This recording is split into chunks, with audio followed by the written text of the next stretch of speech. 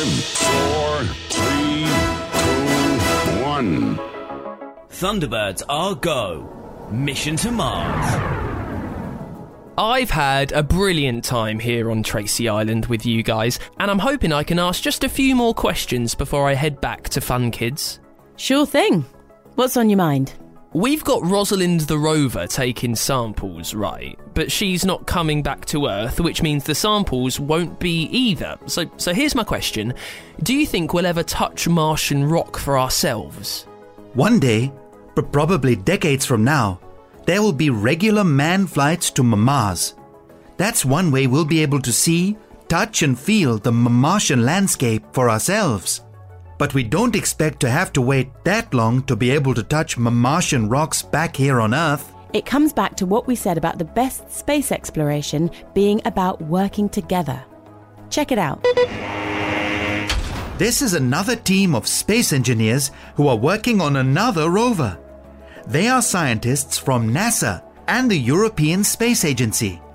And they're working on a joint mission called the Mars Sample Return Campaign. That rover looks quite a lot like Rosalind. So does this mean she will have some company up there? In a way, although they might not cross paths.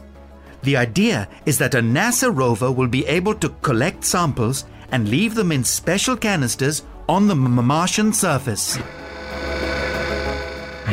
And then, in a later mission, a European sample fetch rover will collect the canisters and load them onto a Mars ascent vehicle, which will lift off and carry them into orbit around Mars. The final stage will see a European Earth Return Orbiter capture the basketball-sized sample container orbiting Mars and return it to Earth. That's a lot of missions. So collecting the samples, that's kind of like a galactic treasure hunt. So cool.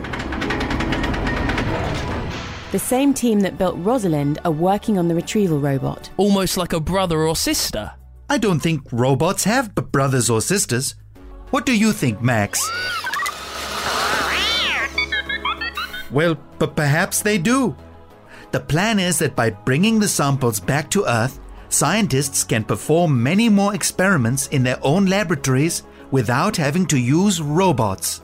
It's exciting to think that in our lifetime we might be able to see rocks from Mars in museums, even if we don't go to Mars ourselves. It's not just a case of getting the samples back to Earth. It is imperative that the returning craft and samples are quarantined. That means kept away from absolutely anything which could contaminate them, or which could be contaminated by the samples. After all, we don't know everything there is to know about the minerals on Mars. Even the dust on the craft will be carefully collected. Scientists are already agreeing exactly which experiments they will do and how the sample material might be shared. Hey, it looks like we've got an alert. It's John Tracy and Thunderbird 5. I think the tour's going to have to come to a close here, Dan. Oh, man. It's absolutely fine. I don't want to get in the way of international rescue. Thanks so much for helping me find out about ExoMars. No problem. Come on, Dan. I'll drop you back off at Fun Kids. Let's grab Thunderbird Shadow. Well, it might be a tough challenge to get samples from Mars back to Earth, but it should be a lot easier to get you back to London. And now you can share all the things you know with the Fun Kids audience. With so many exciting missions to come, you never know. Perhaps some of them will become space engineers or even the first humans on Mars. How cool would that be? Just think, they could even do a Fun Kids show from the Red Planet.